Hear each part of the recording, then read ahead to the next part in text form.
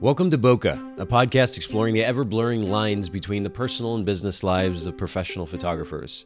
This is your host, Nathan Holritz, and I'm so excited to have you join me in connecting with photographers and entrepreneurs in the photography industry as we discuss photography, building a business, and still having a life through it all.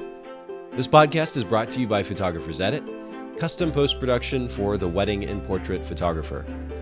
And now, let's dive into conversation. All right, so we're sitting here for a meal with Ashley and Mike Gerrity. They were kind enough, gracious enough to let me come out and connect with them. Ashley is a client of Photographer's Edit. That's our original connection, but we're becoming good friends now, having good conversation over wine and good food. Ashley, GerrityPhotography.com. It's a website.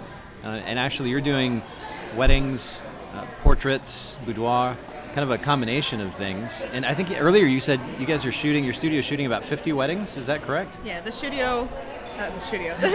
Too much wine, oh my God. The studio is shooting, I think we're at 52 for the year. So around 50 was my goal. We hit the goal, and now we're just icing the cake. That's amazing. So now you've been in photography now for about 5 years, is that correct? Yes. That's a pretty quick jump from kind of nothing to 50 weddings in a year. How did you make that happen? Well, I viewed my business growth as an investment. I come from business, restaurant, and sort of business management sort of perspective. So I know that if you can make it first 3 years in your industry, then you're in good shape. And I was always building from the beginning for the long term. So I made investments in education for myself, going to conferences that maybe I couldn't afford up front. I made investments in networking. I did advertise. I still do advertise. I think that's an important part of getting your name out there. And so we have a big, expensive budget, and we're working to make sure that we're profitable every year, and we are. So you just touched on probably 5 or 10 different things that we could dive into, and actually would be extremely valuable, I think, to a lot of photographers out there, really all of us in the photography industry, when it comes specifically to building and then running a business effectively. Now, you mentioned, let's dive into the management aspect of it first. You talked about, earlier you were talking about working with Starbucks for quite a while in management, is that right? Yes. I quit my job in June. It's been like 3 years of saying I was going to quit my job and then finally pulling the trigger on that one. And I've never felt freer, and probably maybe a little scared, but that's life. But I have been with Starbucks almost 10 years. I call it the college job that just kept giving, because I started in college. I was a theater major. I needed something with very flexible hours where I could work around late nights at the theater, or when I was running the costume studio, long days. And I moved up through the company and have been in management as a store manager for Starbucks for 6-ish years. Running the flagship Rittenhouse Square store in Philadelphia, and also spending about 4 years out in the little town of Westchester, Pennsylvania. Wow. Okay, so talk to me about how that then translates. What your experience with Starbucks in management, what are the skills that you learned there and that you picked up, some of the business concepts that you're able to pick up, how does that translate to the photography business? Sure. On paper, it's some of the obvious things are customer service. I learned how to read profit and loss statements, business accounting, and just kind of understanding how to make sure that a business is profitable, looking at budgets, hiring and firing and training and working with people, building network in the community. When we first opened the Westchester store, it was kind of like small town, small business kind of atmosphere, and there was a lot of animosity towards the big company coming in.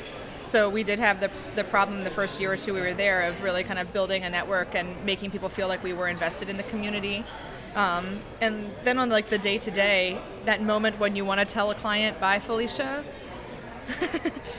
you can't do that in real life. So sometimes you can, but you have to go through a lot of legal fees. So I learned how to just keep that smile plastered on and work under pressure and get through the day. And my theater background, the show must go on. Ultimately, if I get a bride to her ceremony and she gets married, a wedding day is a success.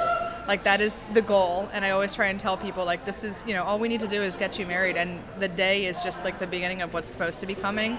And so my job is to keep morale up. Wow. Again, a lot to benefit the photographers here. Now, when you're talking about essentially running a store or multiple stores,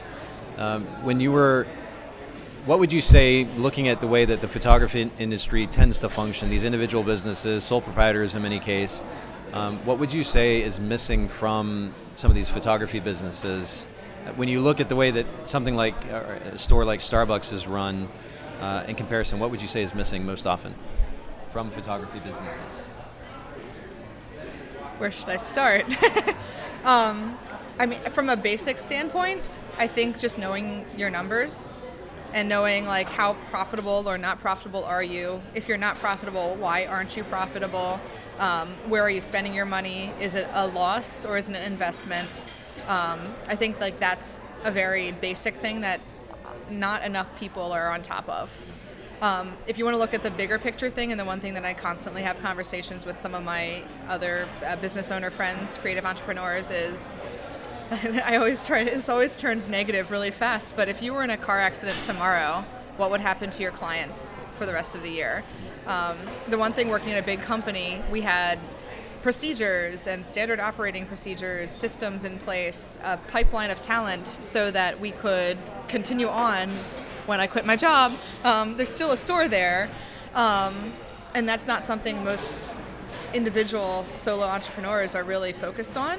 But that's something that when I brought in a studio manager was a distinct reason why, so that someone else knows maybe not the passwords to everything, but where they can be found in the case of an emergency, and what my processes are for post-production, and how I run a wedding day, and where to find the photographers I trust to run the day. So that's a big piece. I think a lot of people don't even the thought never passes their mind until a client asks about it. Well, it sounds like a lot of that is just the basics of running a business, but unfortunately, and I know I can speak from personal experience, when I first got into photography, I got into it because it seemed like a fun idea. It was something well, at the time it was different than the path that I was going down for a potential career. I liked the technology, I liked the idea of buying an expensive camera, and ultimately I enjoyed I'll put quotation marks around it, but the art of taking a picture, and the business side of things just wasn't a focus. I would say probably the advice that I'd give to any photographers getting started, if there was one piece of advice and something I didn't do early on, was get QuickBooks and get an accountant, basically, actually proactively keep up with the numbers, kind of like you were talking about, so that there's a certain amount of awareness there. And unfortunately, that's just... Thank you. Unfortunately, that's just not very commonplace this day and age. So that's great advice and great feedback. Let's kind of jump backward to when you first got into photography. What was the experience that led to you shooting your first wedding? So my first wedding, I always joke and tell people that I'm the accidental wedding photographer. Nothing in my life led up to me becoming a wedding photographer except for my first wedding. I wrote a food blog where I was taking like Martha Stewart recipes and making them vegan, because at the time I was vegan. And I'd take terrible cell phone photos of my things for my food blog. And I bought my first DSLR because it was like clearanced, as Sony was discontinuing a camera, and I wanted to take better pictures for my food blog. So then I would take pictures outside, and I would take them for my desserts, take pictures of my desserts and write my blog. And shortly after I got my camera, Mike's cousin got married in the Carolinas. It was a very small family-only thing, and I had my camera along just because I was learning the settings. I was literally just playing with the camera still. But she didn't hire a photographer at all, so I just became the photographer because my camera was bigger than everyone else's. Is what I always tell people, and size matters. So I tried to remember back to our wedding, which was just about 6 months prior, and like the things that our photographer told us to do from a posing perspective. And I felt, like kind of like a boss, man. Here I am with my big camera. I'm going to be the wedding photographer. Yeah. They're listening to me when I tell them what to do. It felt good. And I got like 50 pictures that I delivered, and they're awfully edited. They're okay pictures, but they're all she has. and I was the only one there to capture the moment. So it was kind of an addiction from that point on. Like when you feel that someone has that much of an emotional pull to the pictures you can take, something that you can create, and from there I guess my next wedding wasn't for another 5 months. I was shooting with someone. Oh no, I wasn't shooting with someone else for my next wedding. I did a commitment ceremony in New Jersey. This was back before it was legal to have same-sex weddings, and there was a commitment ceremony I photographed in New Jersey. I think I charged $100. It was like terrible. It's embarrassing. But all I had to do was photograph the ceremony and about an hour of like portraits with them and their family and things. And then they sat me down at the table like with their family. It was like a guest list of 20, and I got to eat like the catered meal, and I became a guest at their wedding. It was really a cool experience. And that was when I decided like I'm going to actually go through with it. I think I apprenticed or shadowed for 2 weddings with my own wedding photographer before I said, this is cocky, but like if she can do it, I can do it. And I just, bit the bullet and decided to be a photographer. And that was how I became Ashley Gerrity Photography. It was really not that thought out. Well, but I love the proactivity of just going for it too. And that first wedding, did she ask you to photograph it, or did you just say, hey, she doesn't have a photographer, I'm just going to take some pictures? I just did it because no one else was doing it, and I felt like it was blasphemy to not have. I mean, that was like aside from venue food, which just happened to add up, like that was our biggest expense. It just mattered to me, and so I knew she would regret it if no one else did it for her. And Mike is sitting over here nodding in agreement. Mike, describe the scene to us as Ashley's stepping into the role of photographer for her first wedding. Completely different person. Certainly very aggressive and kind of ordering people around, but everyone in a good way. But everyone kind of fell in line and did what they were told. And I mean, the pictures are their pictures. Now, I was thinking, your background in acting, studying acting and being on stage, do you think that stage presence had anything to do with how well you've done as a photographer and guiding groups, setting up poses and so forth? I think that my theater background is actually really invaluable to what I do. I know from posing perspective, I understand body language very well from having to study it. So I can help guide people with that. I've hung, lights on a stage, so I understand a lot of the concepts of lighting, even without having studied them formally. I have to put on a smile, and even when I want to, strangle the bride once in a while, I'm smiling at them and telling everything's going to be okay. I actually ran the costume studio, and I have sewn multiple brides into their dresses after snafus with buttons and things like that. I always have a sewing kit on hand at a wedding day. My theater background has been invaluable, and I always love seeing the wedding fear, I had a wedding nightmare blog post on Facebook or things like that, because I don't understand that.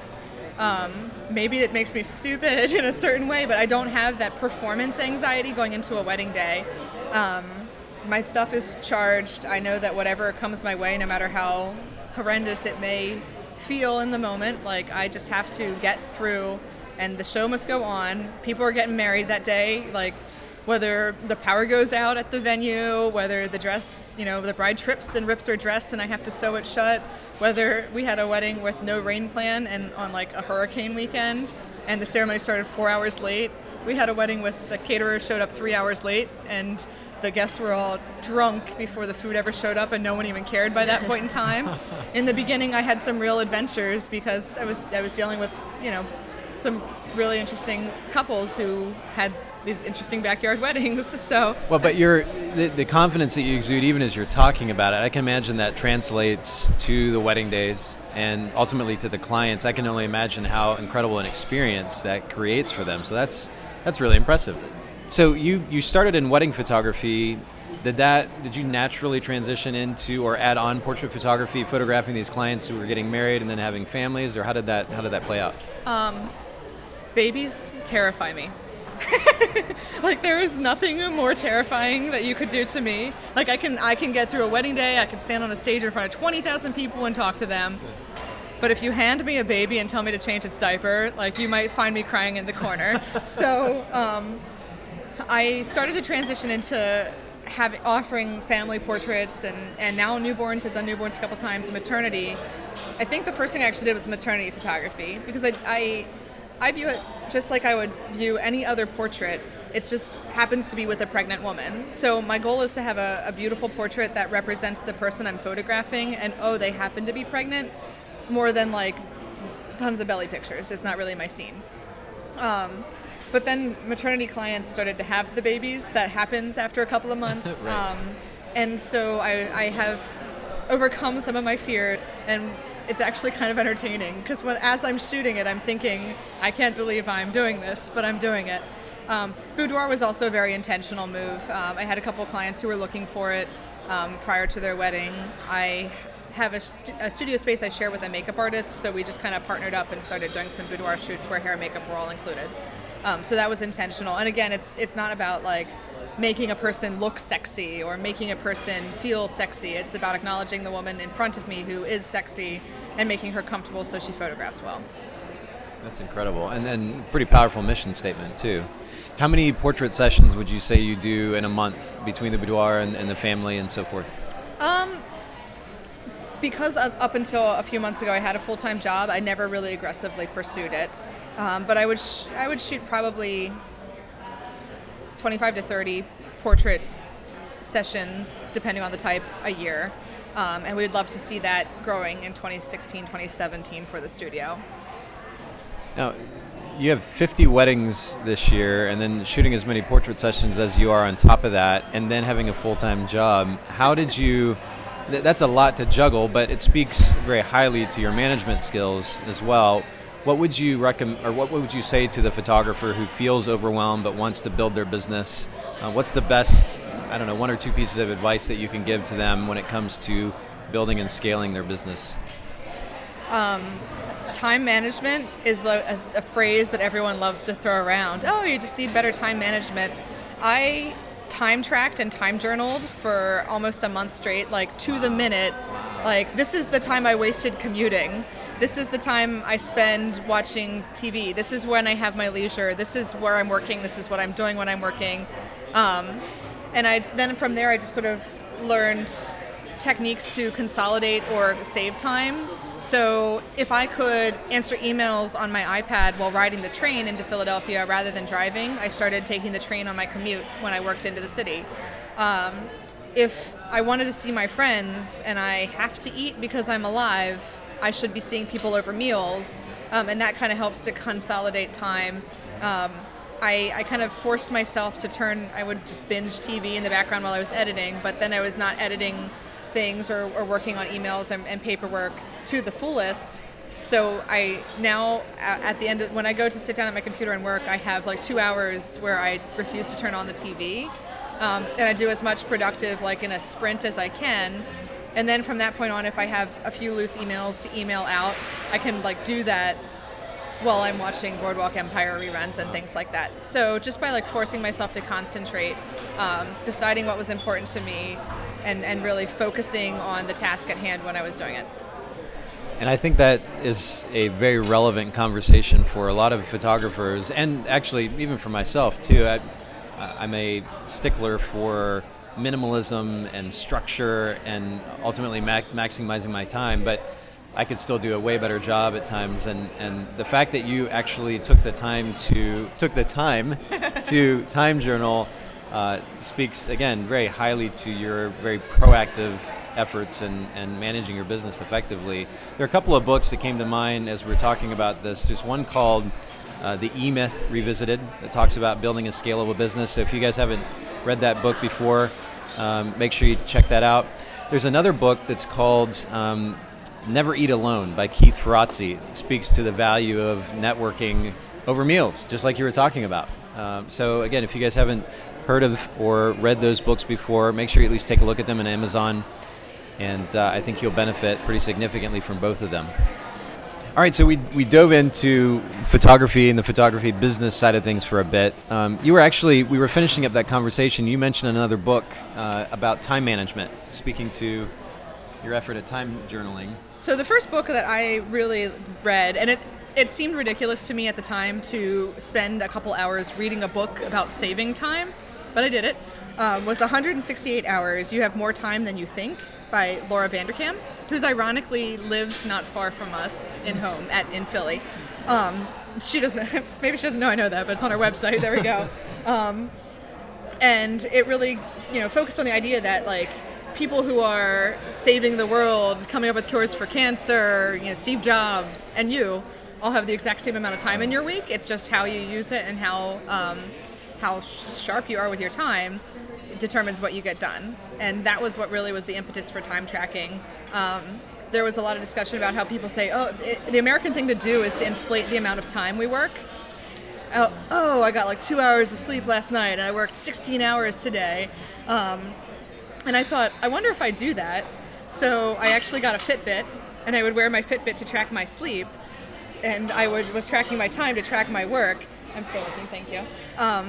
And I learned that in the month that I first started tracking, I did actually average 5.5 hours of sleep a night for the month as the average, so I didn't sleep enough.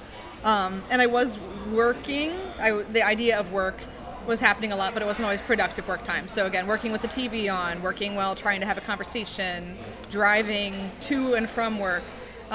So that's when I started to really pare down. So that book sort of set me to the idea that I needed to track my time and really understand where I was wasting it. Wow. It's convicting too. That you start to think about the fact that you've got well over 100 hours in a week that you're awake. That people are getting so much more done with that amount of time than you are, at least at times. It seems anyway. I mean, you speak to the Steve Jobs example. There's a guy named Gary Vaynerchuk that I follow. He's written a number of marketing books and has a pretty popular YouTube channel as well. And he speaks. And he loves the F word. Yes, yeah, he has a colorful mouth for sure. But he really harps on this notion that people really aren't working hard enough. They're not maximizing their time. And I think there are two sides to this conversation about maximizing time. There is the work side, and are we actually putting in the amount of time into, especially getting a business off the ground, but then keeping it going and even building it, that we should, or that we could be, I guess is probably the better word, could. But then the flip side of that, too, is are we maximizing the amount of free time as entrepreneurs that we could potentially have? And the balance is going to look differently for each and every person.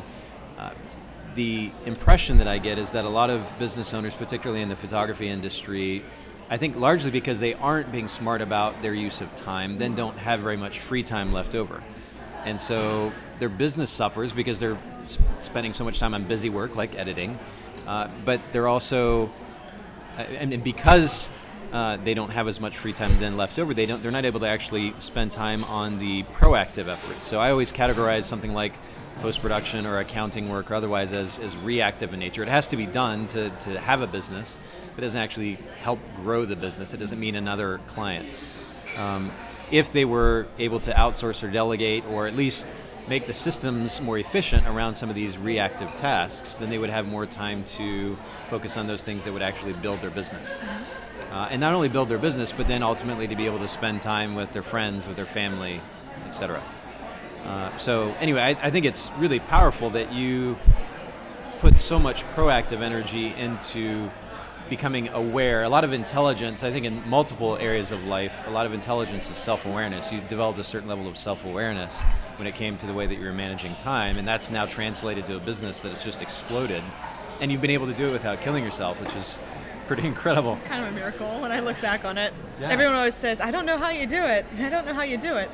And part of me would say, I don't know how I do it either, because people don't really actually want to always hear how you do it. I work hard and I don't sleep a lot and I don't get to do this or that. But I think that hearing that story and knowing that I was working that hard for all the things that I have in my life now is, on the other hand, valuable knowledge. Like nothing that I have, nothing that I've built was handed to me. I've worked and paid for it in my time for everything, and my money sometimes for everything that we have. But now, I finally am starting to feel the payback of all that investment that I've made. I'm traveling. I've gotten to fly several places. I've been in Savannah, Atlanta, Charleston, Seattle several times in the past 6 months. And these are all things I wasn't doing before. And it's fabulous. So you put the hard work in up front, and not just the actual manual labor, but the effort at developing some self-awareness with regards to how you were managing your time, and what that then is translated to down the road is a bit more freedom in your life to do things like travel, which kind of brings us to the conversation about relationships, kind of the third point of conversation for this podcast. But you guys are in a bit of a unique situation in that currently you're based in Philadelphia, and that's what you were referring to as home earlier. Yeah. And then Mike is based here in Seattle. Tell us a little bit about what you're doing here in Seattle, Mike.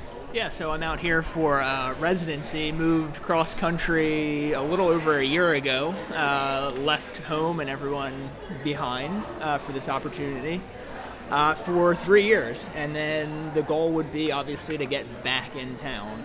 So To home, Philadelphia. So how often do you guys get to see each other? I would say probably on average every 6 to 8 weeks, I think is a good estimate.